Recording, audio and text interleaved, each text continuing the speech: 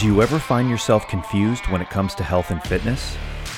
Have you been searching relentlessly on the most effective ways to achieve your fitness-related goals, only to find yourself even more frustrated? Well, we've got you covered. It's time to learn from the best, shorten your learning curve, and truly understand how to achieve your goals without spinning your wheels and wasting precious time. Welcome to the Minimum Effective Dose Podcast.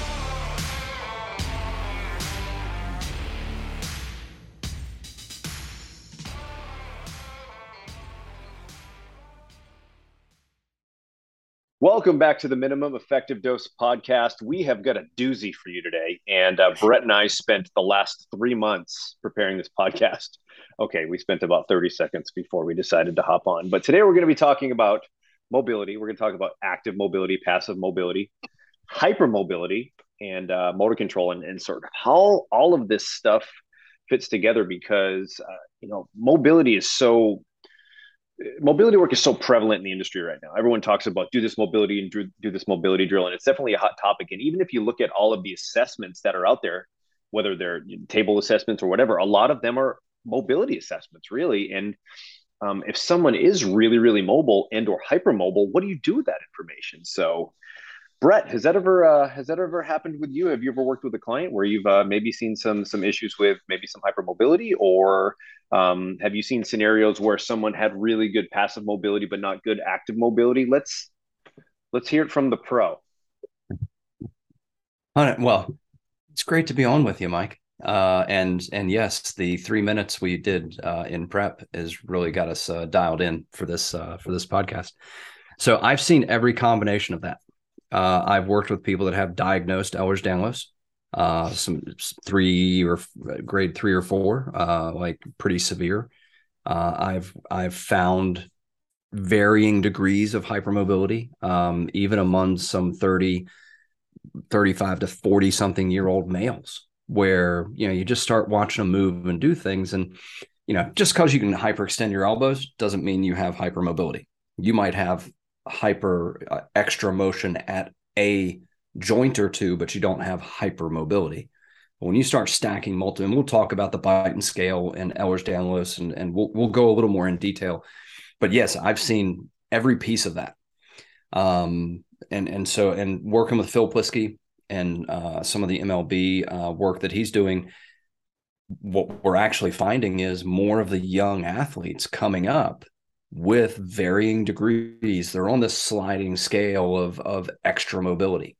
And just because you have extra mobility or you pop a high score on a Beighton doesn't mean you have Ehlers-Danlos and a connective tissue disorder. It just means you have some extra mobility. But that is for a doctor to dive into and make sure that there's nothing else going on.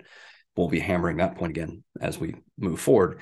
And I've seen people that, that from a passive standpoint, they can stretch themselves silly, but then from an active standpoint, they look like a very stiff individual. So they have a big discrepancy between active and passive. So I wish it was simple. And obviously we're fans of the FMS and instructors, and I've been in the room for screening hundreds of people. And there is a significant mobility bias built into, the FMS. So when you look at the shoulder mobility, the active straight leg raise, even when you look at hurdle step, inline lunge, deep squat, there's a mobility bias built into those screens. And if you look at us culturally here in the US, it fits. We tend to be, lose some mobility and be a stiffer. As I traveled to various locations around the world and started expecting to see the Americanized screen, I didn't.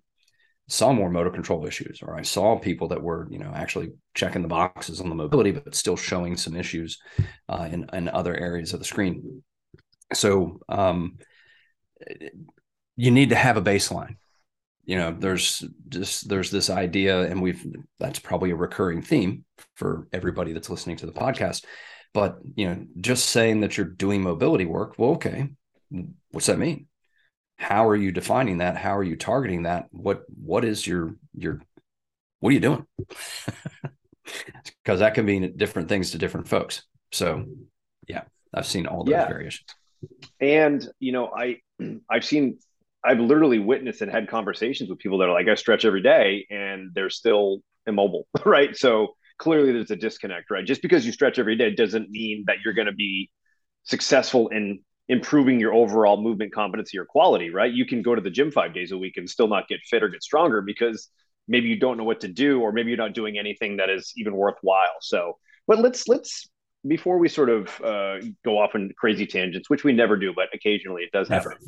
Never. Let's talk about passive mobility, because I think that's something that people don't understand the difference between passive and active. And if I'm being brutally honest, early on in my career, neither did I. And one of the ways that I sort of taught myself how to understand the difference is passive is potential. And um, when you look at what passive mobility is, the simplest way to sort of visualize this is, let's say you lay someone on their back and you can, crank and stretch their hamstrings and obviously everything on the posterior chain, because it's not just the hamstring, but you can just see how far that leg will go back.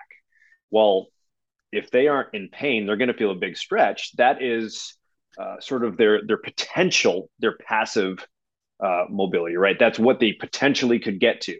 But just because you can crank them, a foot further than what they should be really doing doesn't mean that they own that position. So I always look at passive mobility as just, hey, this is something that you want to work towards if you're asking that of your body, right? Because I don't think everybody needs to, you know, fully optimize every single joint. Depending, it really depends on what they're asking of their bodies. But I think there is sort of these minimums that we need to hit.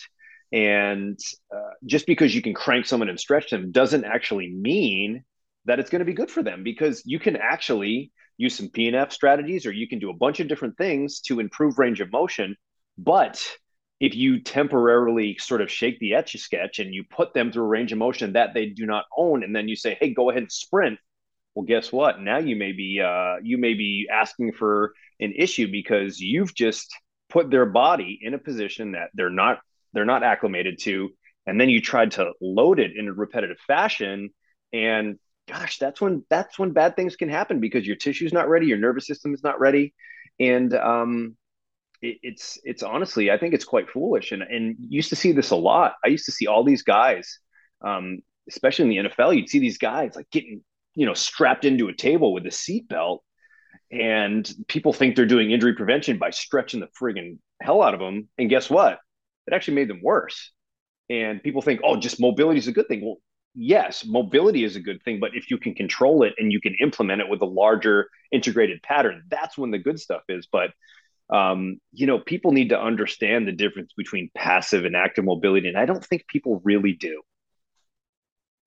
No, I'd agree. And I think that we're going to cover this again here in a minute, but to your example of performing some stretches or doing something that increases mobility, you are now obligated to go back and give them the motor control, the ability to control that range of motion. The gap between your active and your passive is a problem. If I can go 100 degrees passively in that straight leg raise, and let's just real quick for folks that might just want a quick definition. Passive means I'm doing it to you. So if Mike was laying on his back and I was stretching his right leg, Mike would be passive and I am active. I am moving that leg through that range of motion. So that passive range of motion can be really important. You can run into people, and if you look at it from an SFMA perspective, now you start trying to line up the boxes where a true mobility restriction is consistent. It's going to be tight passively, it's going to be tight actively, and that mobility thing will be consistent across multiple ways that we look at it. Whereas active is what you can move. So for the FMS, that's our active straight leg raise. So if I'm moving Mike's leg up into a hamstring stretch or a straight leg raise, and he's passive, I'm doing the stretch, that's going to give us that passive range. You can do that at the neck. You can do it at the shoulder. You can do it at the hip in various ways. There's a bunch of different ways you can go active versus passive. And then we do the FMS active straight leg raise and see what Mike can cover on his own. And then a lot of other stuff gets involved there: lumbo-pelvic control, maintaining extension on the down leg, things of that nature. So that active versus passive is a powerful tool. It can really help you define whether something is a true mobility restriction. And then, so we talked about that as a kind of true mobility. It's tight passive, it's tight active, it just doesn't change. It shows the same. That's a true mobility problem. Now, that could be a joint extensibility disorder or problem. That could be a tissue extensibility problem. So then we break it down further and find out, is it tissue? Is it joint? How do we need to address this specifically? Active range of motion issues or mobility issues that are inconsistent typically end up being motor control issues. So again, to this point of, I can take Mike to 100 degrees into a passive straight leg raise. He's got about 50 degrees actively. But then I change positions and I put him in a different position, and now it's flipped. So we see this a lot with toe touch, where somebody can't touch their toes from standing, but they can seated, or vice versa. They can do it seated, they can't do it standing. So we look to see, is this consistent or is this inconsistent? If it's inconsistent, we start thinking motor control. If it's consistent, we start thinking joint or tissue extensibility. And if you have a baseline and not just say, well, everybody needs to stretch, to a certain degree, sure. But what are they stretching? Why are they stretching it? How are they stretching it? Because the motor control work that I'm going to give somebody that has a big difference between active and passive is going to be very different from the person that is very consistent, has a joint extensibility issue. So kind of a brain dump there on active versus passive, and the fact that there is a way to use it as a very powerful tool to very quickly target interventions as needed. Absolutely. And, I think the key here is understanding that, well, first of all, you do need that baseline. So whether you're using the FMS or you use something else, you do need to get some sort of base level to see where they're at. So you can actually see if your interventions are making an appreciable change. But I think the key is if you do see someone that does have a true mobility restriction, and you start to do, you start off with a little bit of passive work, and you improve the range of motion. And then, the next step would be to slowly integrate positional stability, or get them in a range of motion where they have to start to earn that newfound range of motion, right? And that's what we're really trying to do, is bridge that gap between passive and active. And that's where load and it's going to be work happens, right? It's not like you can just try a little bit harder. This is the art and science of changing movement. And, just because you stretch the hell out of it and you keep on doing that, will you get a little bit of range of motion over time? Yeah. But again, the key is load. The key is to provide your body with enough stimulus that it sort of overrides the current software program and starts to reintroduce a new software program.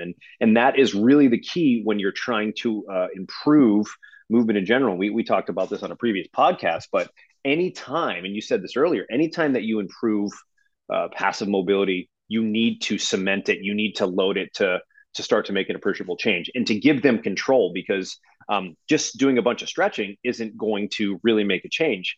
And even if you look at a lot of the research on, a lot of like isometric holds in these positions that will change movement, they're not just hanging out with this very lackadaisical stretch. It's work, it's contract and relax. And they're getting, to really to get to the point where you can do a true split, man, that is work. And it's not going to be comfortable, man. It's not like you're just going to fall into a split and be like, I feel magical. It's not going to feel good. It's going to be work. And you're going to talk about, smoking your nervous system. If you've ever done some true sort of contract, relax mobility work where you're in an end range position and you're trying to work on that, it is talk about work and talk about a little bit of delayed onset muscle soreness the next couple of days. If you want to change something, it's going to take some effort, right?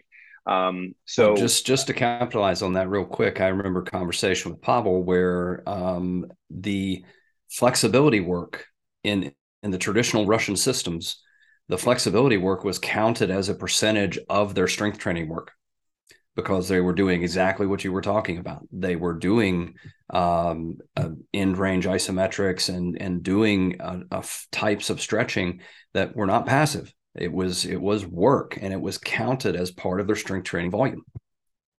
Yeah, and people don't do that, right? They just think it's stretching. And for some reason, I think people think stretching is easy. Like, yes, you can do you can hold a pigeon stretch and you can get a little glute stretch and cool, it feels good. Like people do that all the time at the tail end of their workout. But I actually wouldn't there's nothing wrong with doing a little bit of stretching at the end of a workout. If that's part of your cool down and that's what you like to do, actually it's not a bad thing at all, right?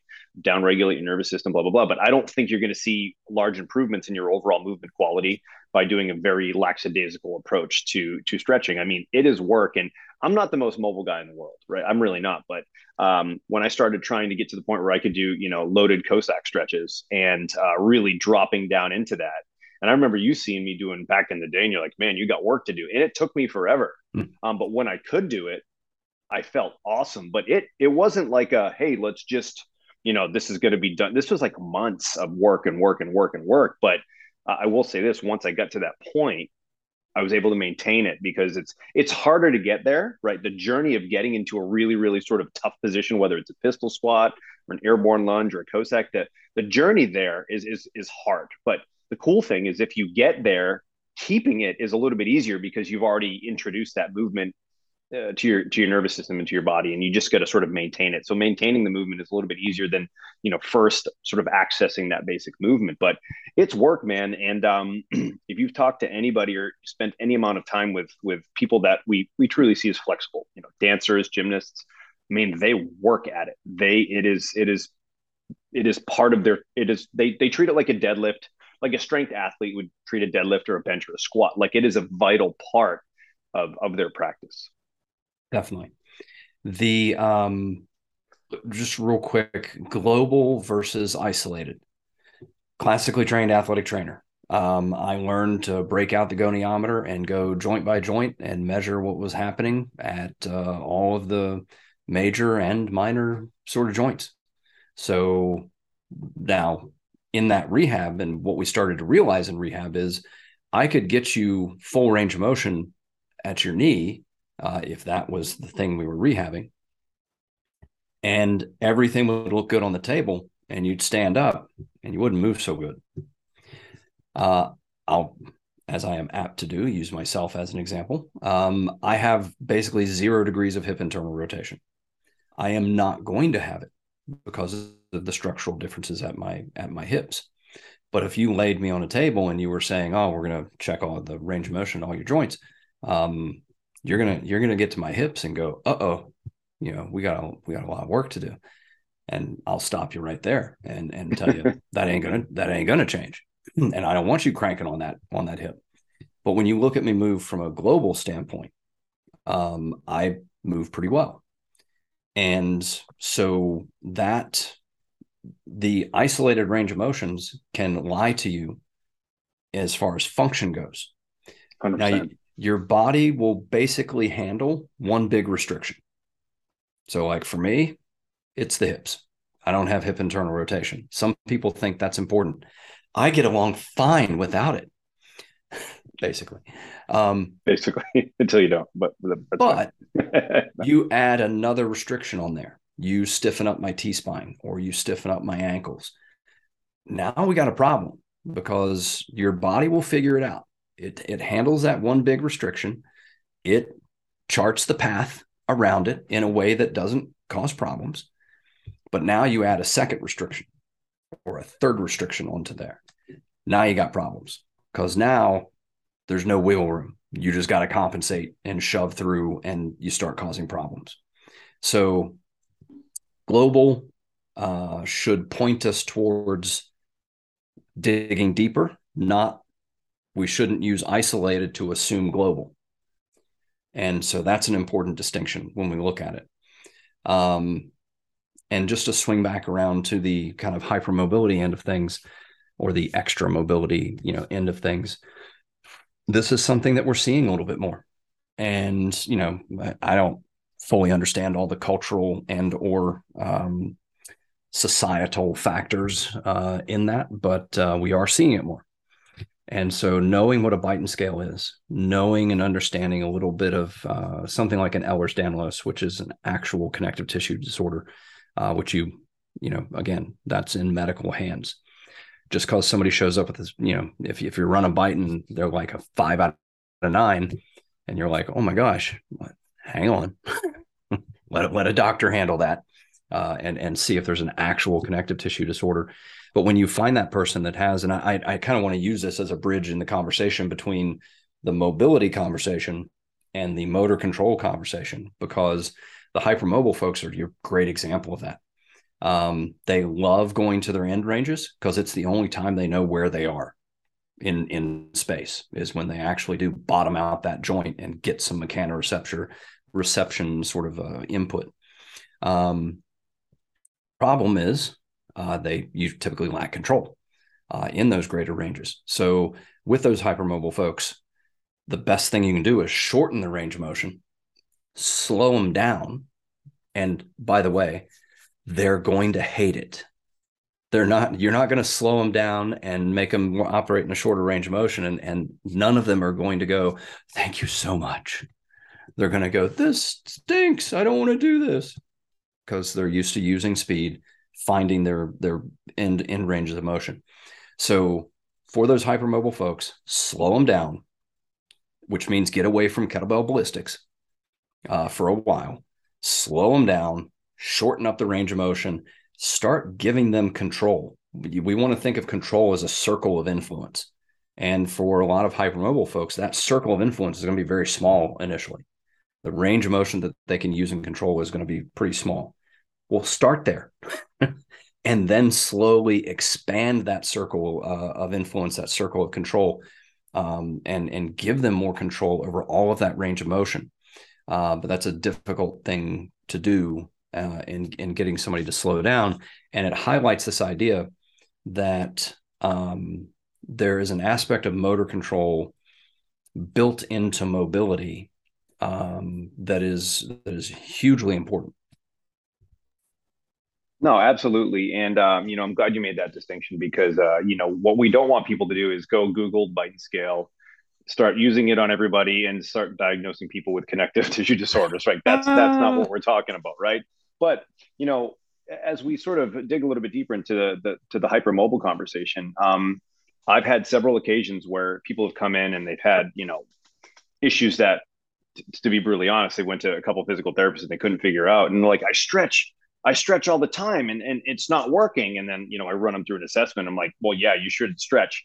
And you would think that I told them to never like drink fluids or something. Like they were just like, what? I shouldn't stretch. And I'm like, no, you shouldn't. Why? Because you already have this ginormous range of motion that you can't control. Why are you going to make it worse? And it's definitely an educational conversation with them because they think that they just need to stretch the hell out of it because everybody thinks that stretching is the magic answer to improve their movement quality or to manage injuries or to rehabilitate injuries. And in some cases, range of motion, improving range of motion is a good thing, but in other cases, it can actually make it worse. And, I can, it's funny because I've literally done assessments on people and, I'll run them through it and I'll be like, this is the side you had the injury on. And like, yeah, but it's still not fixed. But, you put them on like a table, you do like a Thomas test or a modified Thomas test. And like on their left side, they've got great hip extension and, good extensibility of the rec fem, right? We did a modified Thomas. We look at both. And that side, that was the injured side, has crazy range of motion. And then the other side is sort of maybe normal, but the side with the excessive range of motion is the one that they're still battling issues with because all they've done is crank the hell out of it and they've never given them any control. And it's just like, it drives me bananas because it's like, how are people missing these things? But that's another conversation. But, when it comes to training individuals that are hypermobile, I think the thing that you said that was huge is just slow down.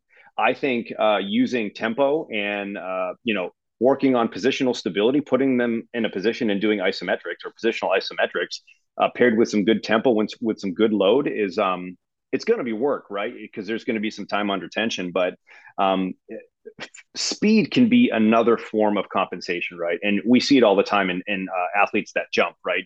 they go ahead and they do like a vertical leap, and boom, boom, they all of a sudden fly through it, and their knees cave in, and their medial malleolus is rubbing the floor, and it just doesn't look good, right? So when it comes to working with individuals that do have a true hypermobility issue, you got to slow them down. You got to do some activation work. And once you do that basic activation work, because a lot of the times they want to feel something, right? So we can listen. I'm not saying put them in sideline clams and do 2 sets of 50 mini bend clamshells where their, glute med is just destroyed, but a handful of activation drills just to get them to feel stuff, and then boom, you need to put them into some sort of pattern where they can start to cement it, and that's when you can incorporate tempo, or you can incorporate positional isometrics or whatever. But that's where I tend to start with people, and it's amazing how much better they tend to feel, because they feel like their body is starting to get a little bit more organized, and they feel like they can actually sort of trust range of motion. And this is where just quality strength training too is going to be huge for them, because they just can't control what they currently have. Definitely. And this is also where, with just to talk very quickly about expectations and feelings, like you said it very, very well, as far as what the student is. They're expecting to feel something. Well, that's not always the case. Like when we get somebody in a good sideline rib grab, where should I feel this? This is where I tell my students, I don't care about your feelings. I want to see what I want to see. And it might feel different to you than it did for the last 10 people that did this. And so, but it is a huge expectation. And two of the things with stretching, probably the biggest mistake with stretching, in my opinion, is too aggressive too soon. When was the last time you enjoyed being forced to do something? There was the one time in college for me, but that's a completely different podcast. But I was going to say something. No. But I'm trying to be a professional. Delete. But when people start this thing called stretching, they want to go to the max. They want to go until it's all they can take. Well, why? Back off. Start at the beginning of the stretch. Use your breathing. Use some ankle circles. Use some strategies to let your body know, your brain and neurological system know, hey, it's okay to be here. You know what your brain and neurological system learns from you shoving until it's so painful it's all you can take? It learns, this is awful. I don't ever want to do this again. Why would it give you range of motion if you're going to torture it? So start at the beginning, nice and easy, and let your body give you mobility until it's time. So it's the Roadhouse rules. Be nice until it's time to not be nice. So I want to get as much as I can out of being nice until it's time to not be nice. And typically that should be in the hands of a clinician or somebody guiding you through the process to let you know when it's time to not be nice. And by not be nice, I don't mean injurious. I mean, we're getting into some of those aggressive stretching techniques that you were talking about, because sometimes you do need a little extra horsepower to get through that whatever mobility restriction we're talking about. But again, going back to my hips as an example, I tried that before I knew the structure of my hips and earned some labral tears and problems because of that. So if the easy stuff doesn't work, I want to know why. It's not just that I'm overconfident, but when I fail to change somebody's movement, I want to know why. Because I feel pretty confident about being able to hop into a situation and change somebody's movement very effectively. When that doesn't work, I want to know why. Absolutely. And I think just like strength is a skill, flexibility and control is a skill, and there's a path, right? We say you're working with someone and you're putting them on a deadlift program. You can put them on a very, very simple, 5x5, 3x3, 2x2, like a strong first, symmetry type, linear program, which is one of my favorite programs out there. But it's a 10-week journey, right? And I'm not saying flexibility needs to be a 10-week journey, but you need to know that there are stepping stones and there's a journey, right? And if you want to get more flexible, you need to dedicate more time to being flexible. It sounds silly. It's the same thing with strength, though, right? I mean, like, Shocker. but I think people assume that if they just, do a little bit of foam rolling in a 20-second stretch, they're ready to go. And, don't get me wrong, you can spend 10 minutes of doing mobility work and you can rent some mobility to get through your workout, right? You can rent that for a little bit, but is it going to stick? And I would argue that the answer is no, it's not going to stick. Now, over time, will it improve a little bit? Yeah, but if you want to optimize your overall movement quality and get more flexible and be able to access positions that are a little bit harder in general, it's going to take work. And you're going to have to like literally dedicate a training session to flexibility if you want to really make large jumps in the way that you move. It simply takes time. And this is coming from someone who listen, I remember when I first got into training, like I was the guy that could lift a decent amount of weight poorly with crap technique and awful mechanics. And it eventually nipped me in the butt and had a bunch of issues. But when I really had to overhaul kind of my movement stuff, I was like, oh my gosh, this is going to take a lot of work. I remember when I first started trying to do pistols, what did I naturally do? I just tried to do a bunch of pistols. And you wouldn't believe the amount of quad cramps and anterior tib cramps. And like, I eventually got there. Right. And, but it was a very, a very long and,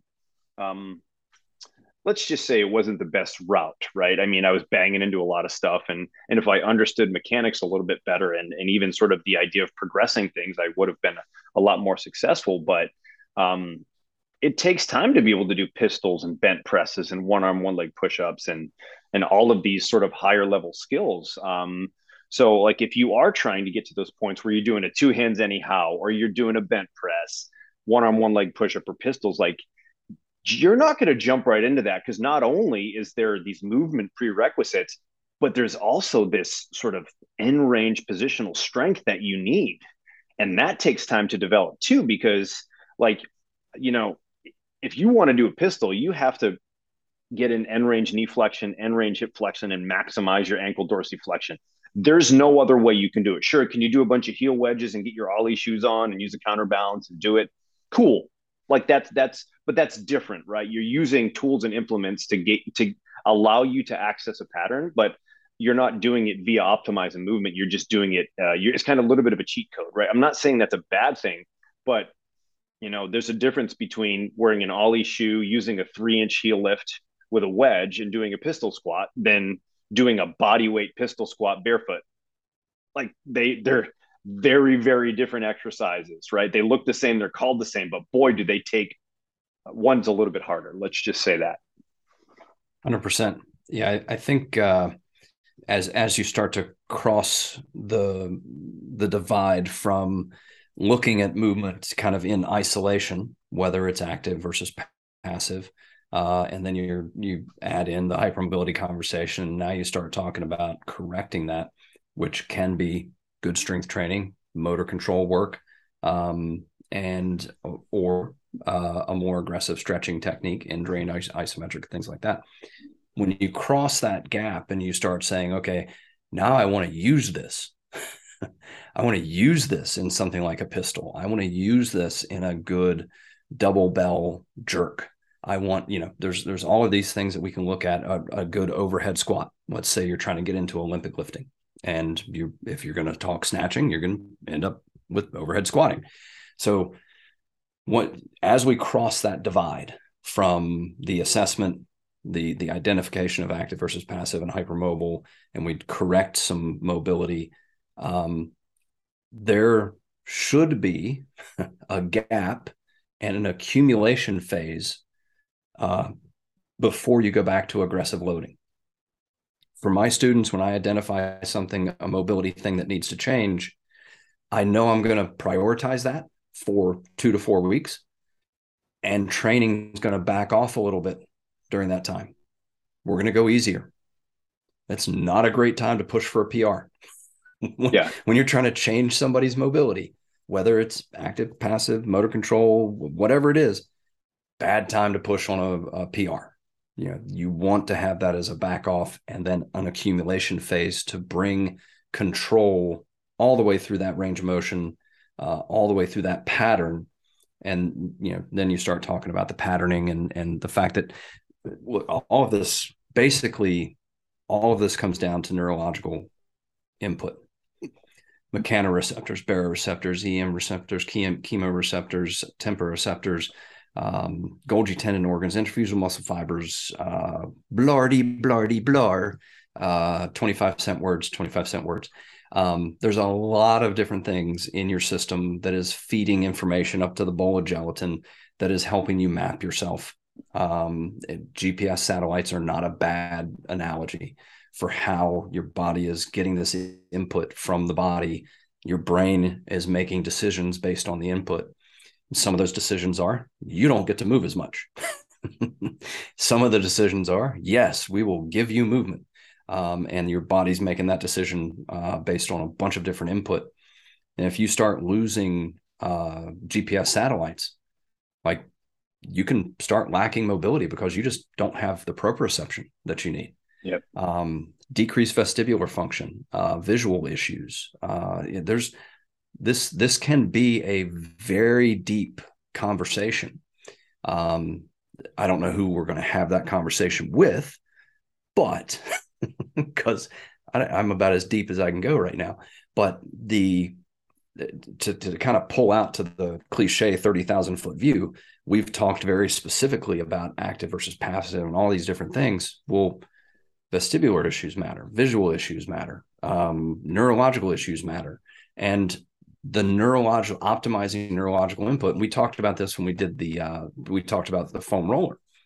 Foam roller is just a proprioceptive tool, as far as I'm concerned. For a lot of people that have what's termed SMA, sensory motor amnesia, can't feel it, can't move it, and you forgot about it. That's sensory motor amnesia. The foam roller can be a tremendous way to just start popping off all of those things are going to feed information into the brain and the body and increase that proprioceptive uptake. So I kind of wanted to finish with like a broad perspective, going beyond the isolated or even the global movements, and say, hey, this is we're talking about a lot of different things here potentially being part of the issue.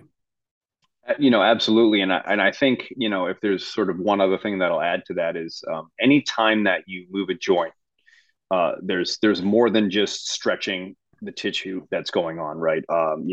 There's nerves involved, there's fascia involved.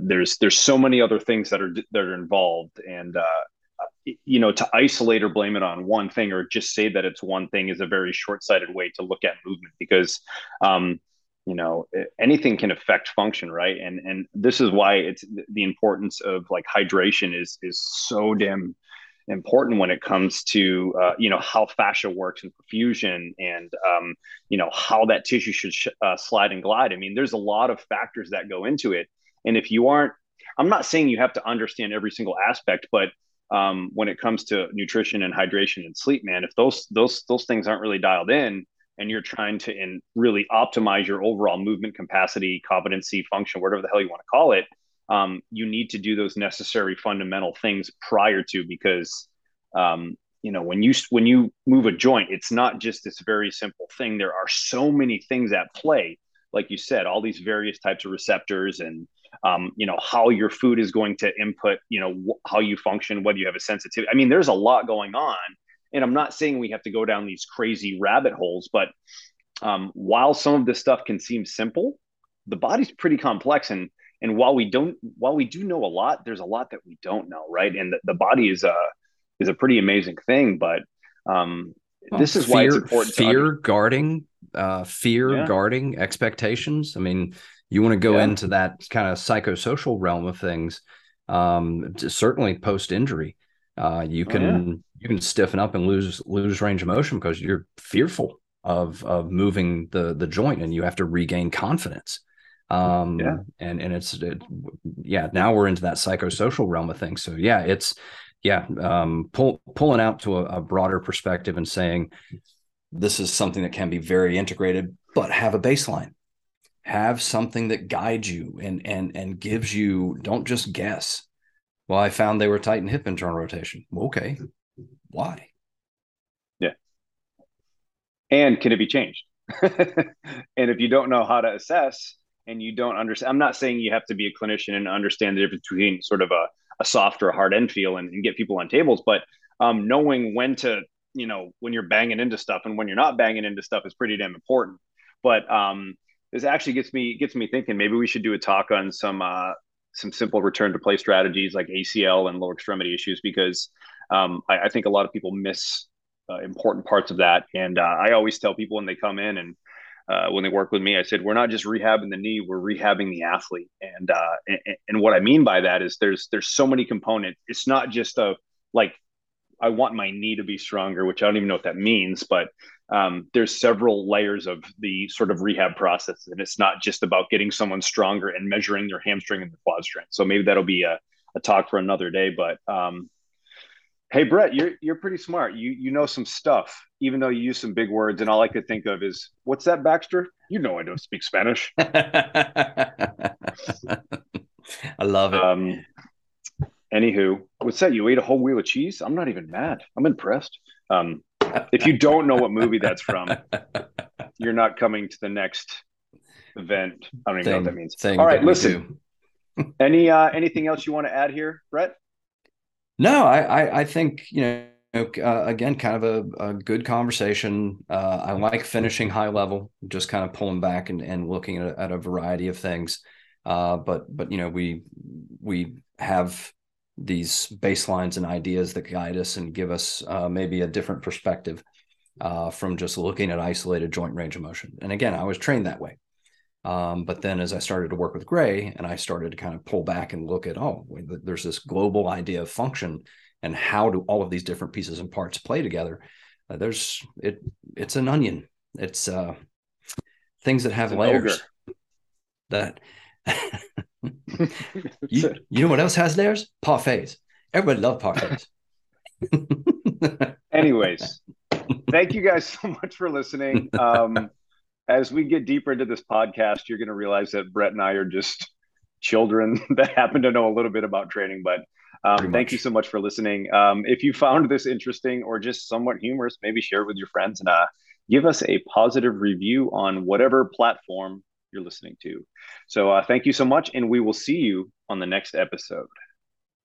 Thanks, Mike. Thanks, everybody. Hey, friends. Thanks so much for listening. If you enjoyed this podcast, we're going to ask you for a favor.